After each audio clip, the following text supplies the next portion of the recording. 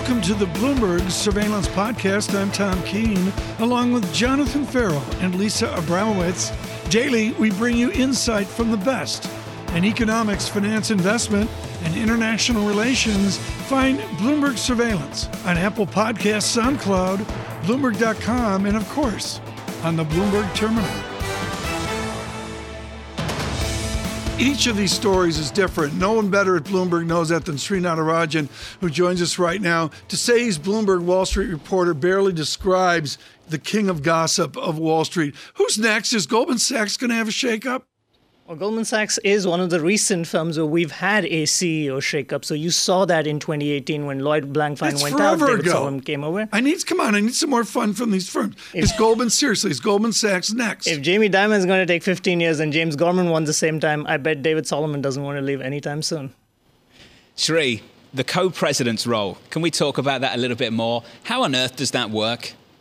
Well, at least at this firm, it is important that the Morgan Stanley of today is extremely different of the Morgan Stanley from 10, 15 years ago. You have a firm that is not a pure play Wall Street investment bank anymore. Its wealth management arm contributes to nearly 50% of its overall revenue. So it kind of makes sense to pick someone like Ted Pick, who has charge of the entire investment bank, and Andy Saperstein, who's really built Morgan Stanley into a wealth management powerhouse, starting from 2010 with the Smith-Barney purchase through to last year with the E-Trade buy, which was one of the biggest deals, possibly the biggest bank deal since the financial crisis, that it has become a major center of gravity for the firm. So at Morgan Stanley, you had to have a situation, even without any inside knowledge, the best guess anyone else out there would have had was the most logical outcome here in trying to figure out who will be the top deputy to James Gorman would have been these two men in Ted Pick from the investment bank and Andy Saperstein from the wealth management side. So he wants 3 years. He's told the board another 3 years as the CEO. Many people reflecting on what happened with Citigroup in the last couple of years, where Mr. Corbat said something similar. Then all of a sudden, Jane Fraser just started to move really quickly. Was the Citi situation unique, or do you expect, as some people expecting to see something similar here? Citigroup and Morgan Stanley, two very different places right now. In fact, Morgan Stanley's market cap is even higher than Citigroup right now. Imagine saying that a few years ago. Yeah. That would not have been considerable. Even now, Citigroup has twice the assets of Morgan Stanley. And Citigroup has been going through a number of challenges on the regulatory front and elsewhere. Morgan Stanley is a different story. They are in a good position. They are in what James Gorman calls a position of strength. And when the going is this good, it's hard to imagine you would want to leave. And that's why it makes sense when James Gorman is talking to senior management and the board and saying he wants to hang around for at least 3 more years. Sri, if you buy the argument that banks are reshuffling senior management ahead of the bank hearings in Washington, D.C. next week, what is the message being sent by the personnel choices, by the moves being made? I'd have to take the contrarian side here, Lisa. I'm not sure the Morgan Stanley move necessarily signals much to DC. However, the pandemic could very well have played a role. It is our understanding that James Gorman has been working on this succession plan, at least for a good part of the last year.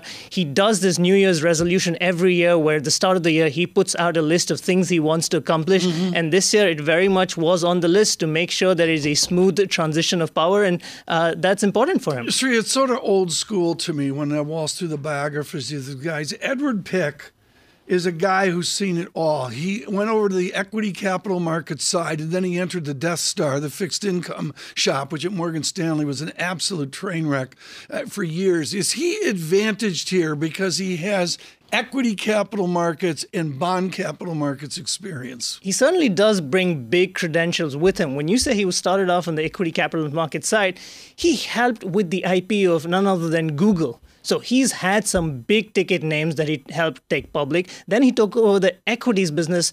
And in the aftermath of the financial crisis, that was a big challenge to make sure that they could lift Morgan Stanley's equities business. And now it is the number one player on Wall Street. And then he helped a fixed income business that was flagging. So he's clearly built up the credentials. He's notched up the wins. So his star is certainly very much on the rise. Sri, tremendous reporting as always, and good to catch up with you, sir. Bloomberg's Sridhar Natarajan breaking down the news coming out of Morgan Stanley. Let's bring in Russ Koesterich, shall we? BlackRock Global Allocation Fund Portfolio Manager. Russ, are we talking about it? And should we be talking about it this morning? How significant is it? We're going to be talking about it one way or the other. Look, I think this is important. The Fed is likely to start to shift their policy stance in the coming months. It's not unrealistic to think you begin tapering in Q4. Having said all that, despite all the ink being spilled, a couple of points. Long-term yields have actually remained remarkably contained. We've never taken out the high from back in February and March. Bond market volatility is down significantly from where it was, again, back in February and March, despite the biggest inflation print in 40 years. So this is a big deal, but, the wheels are not coming off the vehicle yet. And I think that's important to realize. We still have a 165 10-year. Bond market volatility right now is still modest. So as of today, that helps explain why stocks are only down 3-4% from their high. I mean, the correction has been a non-correction. Russ, can you buy the big techs here? Have they been unloved for a long enough time where they're actually a relative value of relatively unloved? I think there are some opportunities in the big tech. Just to be clear, we're talking about, I think it is the mega cap, high quality tech. It's not necessarily the more speculative names, the ones where earnings are, 5 or 10 years out. We've actually been trimming those from the portfolio. But yes, if you're talking about high quality tech, it may underperform over the next 1 to 2 quarters if we get these gaudy GDP numbers and the cyclical trade continues. 2-3 years out, I think you want to own them. You want them in your portfolio. As we talk about portfolio construction, Russ, there is a question of whether treasuries can provide truly a hedge for equities at this point, especially given the negative correlation that's gotten it, by one measure, to the most since the 2000s. What's your sense right now, early 2000s, I should say, what's your sense of how hedge-worthy treasuries really are? Right now, not much. The reality is things have changed. And if I look at stock-bond correlations, everyone knows they're ticking up. What's been less discussed is the fact that equity market volatility has remained elevated compared to bond market volatility. That wasn't a couple months ago, but the reason that's important, the reason it's affecting the efficacy of the hedge, is that tells you how convex a hedge it is. What you're seeing is even in these days when the market is down a couple percent the way it was last week, either bonds are flat or they're up a little bit. They're not giving you that big movement that made them such an efficient hedge the way they were a couple of years ago. And that's a big change. We don't talk about that a lot. We talk about Bitcoin. We talk about the Fed. If you're building a portfolio, the degradation and efficacy of bonds as your primary hedge is a big deal. Just to be clear here, Russ, you were the first person to mention Bitcoin on this program so far this morning. 10 minutes in. Just to be clear about that. Russ, just finally and quickly, are you still nursing that cash position? Do you still sit on that going deeper into summer? We do have the cash position. Again, it's the flip side of that being very underweight duration. Everyone's got a volatility they look to manage their portfolio to. In the absence of duration, you need other hedges. Part of it is cash. There are other things as well. There's vol as an asset class. There's FX pairs. But in a world where you're not getting that convexity from duration as a hedge, you're going to run with more cash. Russ, thank you. Our best to the team. Russ Koesterich there of BlackRock. Thank you.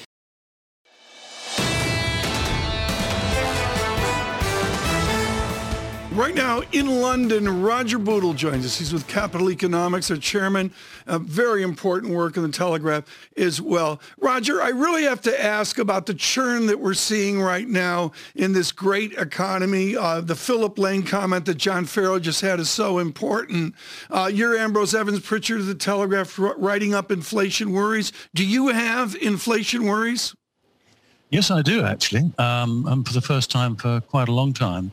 Now, saying that I've got inflation worries, and I don't think it's going back to the inflation of the 1970s, but it concerns me that a lot of people in the markets and central banks and governments are becoming, I think, a bit complacent about this.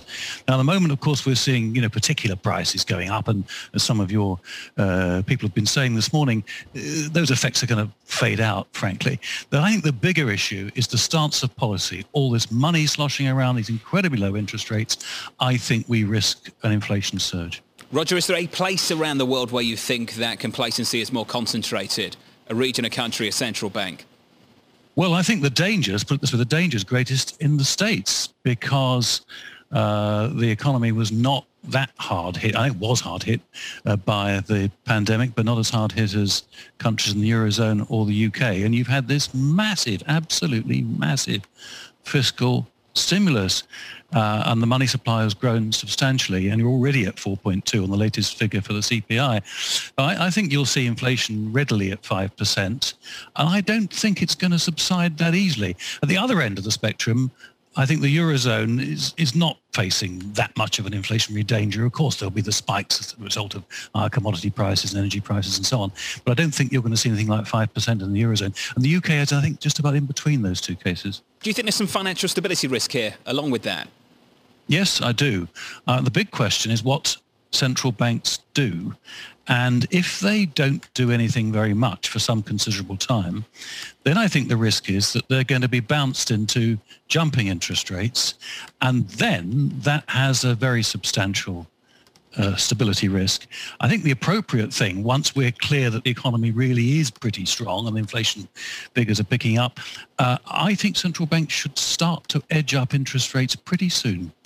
Roger, what's going to be the impetus behind higher wages in the United States, which a lot of people who come on this show say is sort of a predetermining factor to longer-lasting inflation, as you're predicting? Well, it depends how strong the economy is. And all the signs are that the economy is going to be very strong.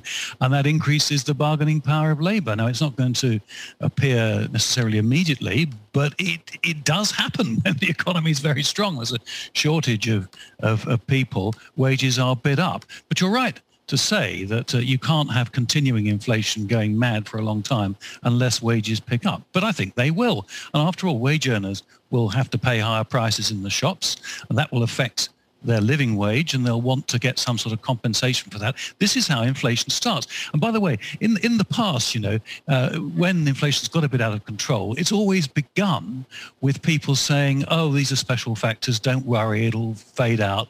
And with the central bank saying, oh, no, we're taking a relaxed approach. And then, of course, a bit later down the line, they find out that it doesn't fade out.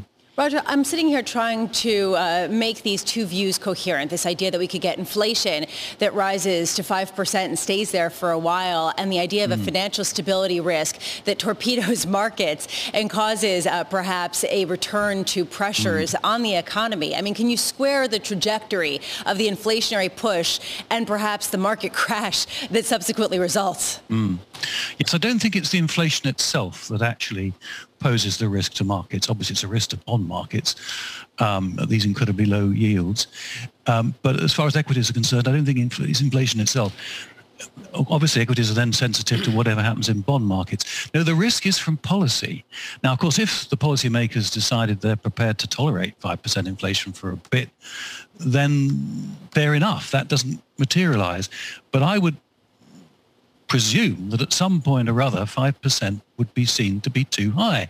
Now, the Fed has altered its target. It's prepared to tolerate inflation, well, hasn't said explicitly, but, 3%, perhaps 4% for a while, for a few years. But if this gets bedded in, then I think it has to act. And then if it acts by raising interest rates by anything other than a tiny amount, you've got to wonder, in the financial conditions in which we've been living with very high asset valuations, huge amounts of debt, you've got to wonder what the fallout from that will be. And I think that will be quite ugly. Roger Bootle, very quickly here, have we forgotten the joy of nominal GDP?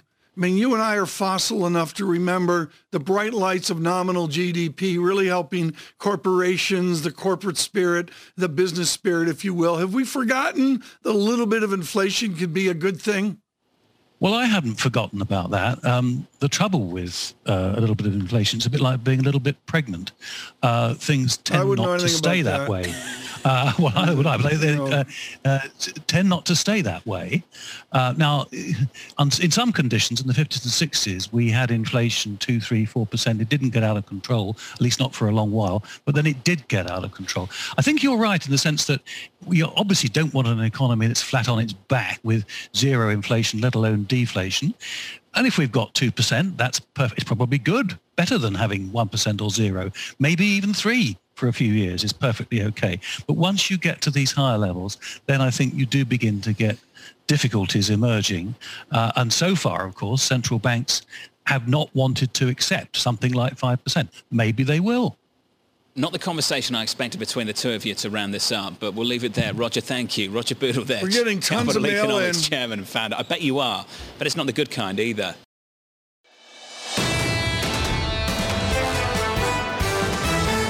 We talk to senators, we talk to congressmen and women, sometimes manufactured. Steve Daines of Montana is the real deal. He is original Montana, growing up in Bozeman, chemical engineer from Montana State University, weaned there within Republican politics, and the senator joins us this morning. Senator Daines, as Montana's government site says, Montana works. What are you going to do with a 3.80% unemployment rate? Well, I'll tell you, a big shout out to our new governor of Montana, Greg Gianforte, who has been a friend of mine for 20 years. We were in business together in the cloud computing business for 12 years. Greg understands how you make economies work, how you create jobs, and Montana was the very first state that eliminated that $300 a week supplemental federal unemployment insurance benefit. Because when you take a look at the state benefit plus the federal benefit, it was about $17 an hour to stay home. This isn't about folks being lazy. This is about logic. You just look at what you could make going to work versus staying home, and you could make more by staying home. Greg stepped out a little over 2 weeks ago and said no more of that.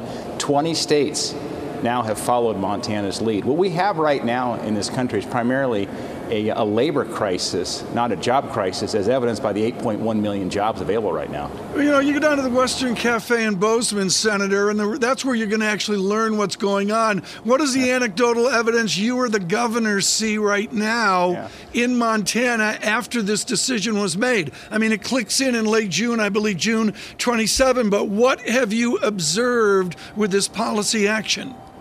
Well, you're talking about the Western Cafe. I'm getting homesick. That's inside baseball there. But if you go to the Western Cafe or go up and down the main streets across Montana, you're going to hear a couple of things. First, help wanted signs everywhere, now hiring everywhere. My wife and I were in my pickup driving by a small business recently in Montana, and there were balloons all around this business. I thought, what's going on? It looked like a car lot or something. There was a tent set up with people inside. They were doing live radio hits. It was a hiring promotion. They were trying to find people to work. But here's one of the anecdotes we've already heard in Montana. We've had a business there in Helena that was seeing 1 to 2 applicants every few weeks prior to the governor's action to suspend these federal additional benefits. After that happened, they saw 60 applications come in within the first 72 hours. So it's early, it's anecdotal, but we're going to keep an eye on that. Clearly, I think we're going in the right direction here of creating incentives to get back to work. Senator, you clearly believe this is the right policy for the state of Montana. Do you think that applies to the rest of the country? Well, governors will make that decision, but I think generally anytime you are paying people more to stay home than to go to work, that's a problem. And I think it does depend certainly whether it's an urban versus rural kind of situation as well. So within the states, there may be differing kinds of incentive issues going on. But again, I think I come back to common sense. When you have these very generous benefits that were needed for a time, when we hit that crisis last year, it was the right thing to do. But you can't keep paying people more to stay home than to go to work. Clearly, people find this an intuitive argument. What do you make of the argument that perhaps because children haven't been able to go back to school in many places still, that's held back participation in this labor force?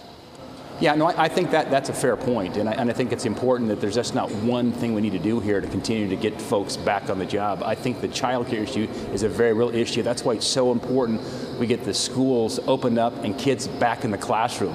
Parents are upset. They want their kids back in the classroom. They learn better in the classroom, and it allows mom and dad to get back on the job if they need to do that. Senator, when I think of Montana, I think of the CCC back in the 1930s, which helped shape Yellowstone National Park, one of the key national places that really represent America's natural history. I'm wondering from your perspective whether you're becoming more open to the idea of something akin to that, some sort of work program or some sort of infrastructure spending that goes beyond just fixing certain bridges and tunnels at this point, given where we are in the economic cycle.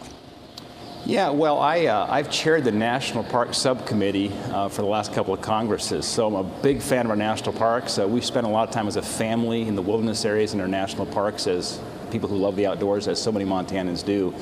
But I think fundamentally, first of all, remember we passed the Great America Outdoors Act under President Trump on the very strong bipartisan vote, which really was targeted infrastructure for our national parks as well as funding the Land and Water Conservation Fund. So we've already, I think, made a down payment on infrastructure for national parks, badly needed to repair some of the fraying edges of our national parks. But I think stepping back on the infrastructure question, I think we need to come back just to find what infrastructure is. It's roads, it's highways, bridges, waterways, broadband, airports, wastewater systems. And I think there's room for a bipartisan compromise if we really define infrastructure as kind of the man or woman on the street would say it is, not some of these social programs, free community college, free daycare, that the Biden administration is saying that's part of infrastructure. What size bill would you like to see with that bipartisan plan? We've heard a headline number of about $800 billion. Yeah, I think there's a range somewhere, probably in the $500 to $800 billion range. That's still a huge amount of money. I think we've been desensitized as we've been talking these $1 trillion numbers now over the last year and a half. Remember, these are it's massive amounts of spending. And I think we all have some concerns about what inflationary impacts that might have on our economy to our long-term detriment. So I think we want to be measured. But we also want to address the issue that infrastructure is an investment in America. I view that more as investing than spending. We'll get a return on that investment. Senator Daines, you've been a supporter of President Trump and much of his policy as well. You need to look forward to 2022 and 2024. I want you to find common ground with a retiring senator from Ohio, Rob Portman. Is there a place for a diverse future Republican Party, or is it going to be the party of Trump? No, there's absolutely a diverse party. Rob Portman's a very good friend of mine. I was a Procter & Gamble guy for 13 years, of course, headquartered in Cincinnati. And Rob used to work in ranches during the summer in Montana as a kid growing up. And so Rob and I go back a long ways. I have the utmost respect for Rob Portman. But no, there's room here for a Big Ten. I mean, at the end of the day, politics is about addition, not subtraction.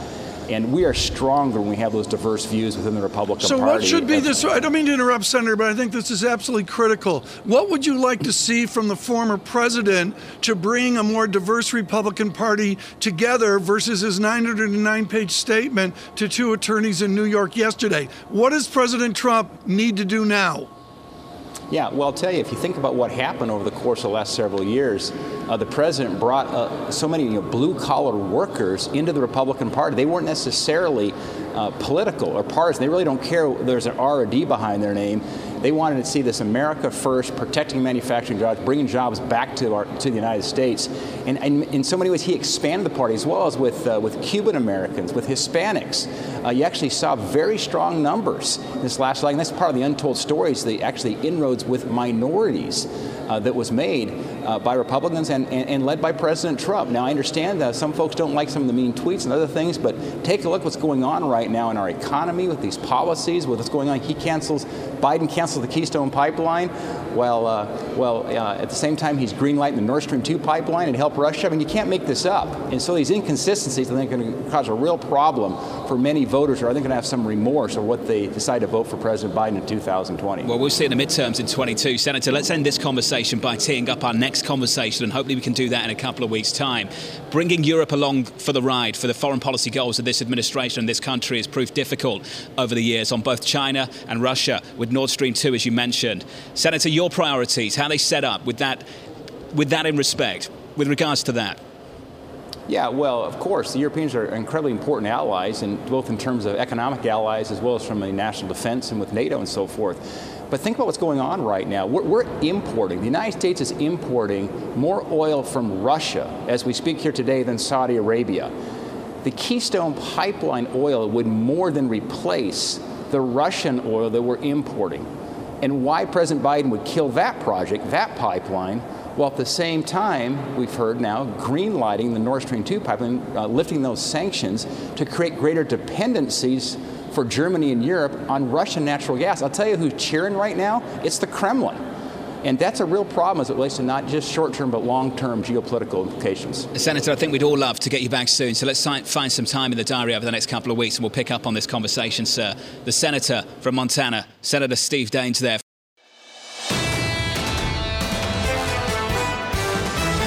Right now, what we're going to do is look at the equity markets, and we do this through the prism of institutional equity selection. Ann Miletti is iconic at Wells Fargo, out in Milwaukee, where it was strong years ago. She owned the high ground of value. Ann Miletti, we could have a 3-hour conversation here on the efficacy of value. The basic idea is value sits for X number of years, and then it's go, go, go. Can value go moving forward? Well, look, Tom, it's had a great run, and certainly it's closed the gap with growth, outperforming growth in such a wide by such a wide margin in Q1 and past that, as you know. The challenge really here is the million-dollar question that the three of you have been talking about so much this morning. Do we really have inflation ahead of us? Or is it something more like, we're in this economy that was shut off with a light switch and is now being turned on with a dimmer switch? And at the end of the year, we actually start to see this booming economy really look more normalized and much slower. And therefore, some of the inflation fears that investors have today really start to kind of moderate. And you then focus on the companies that can outgrow.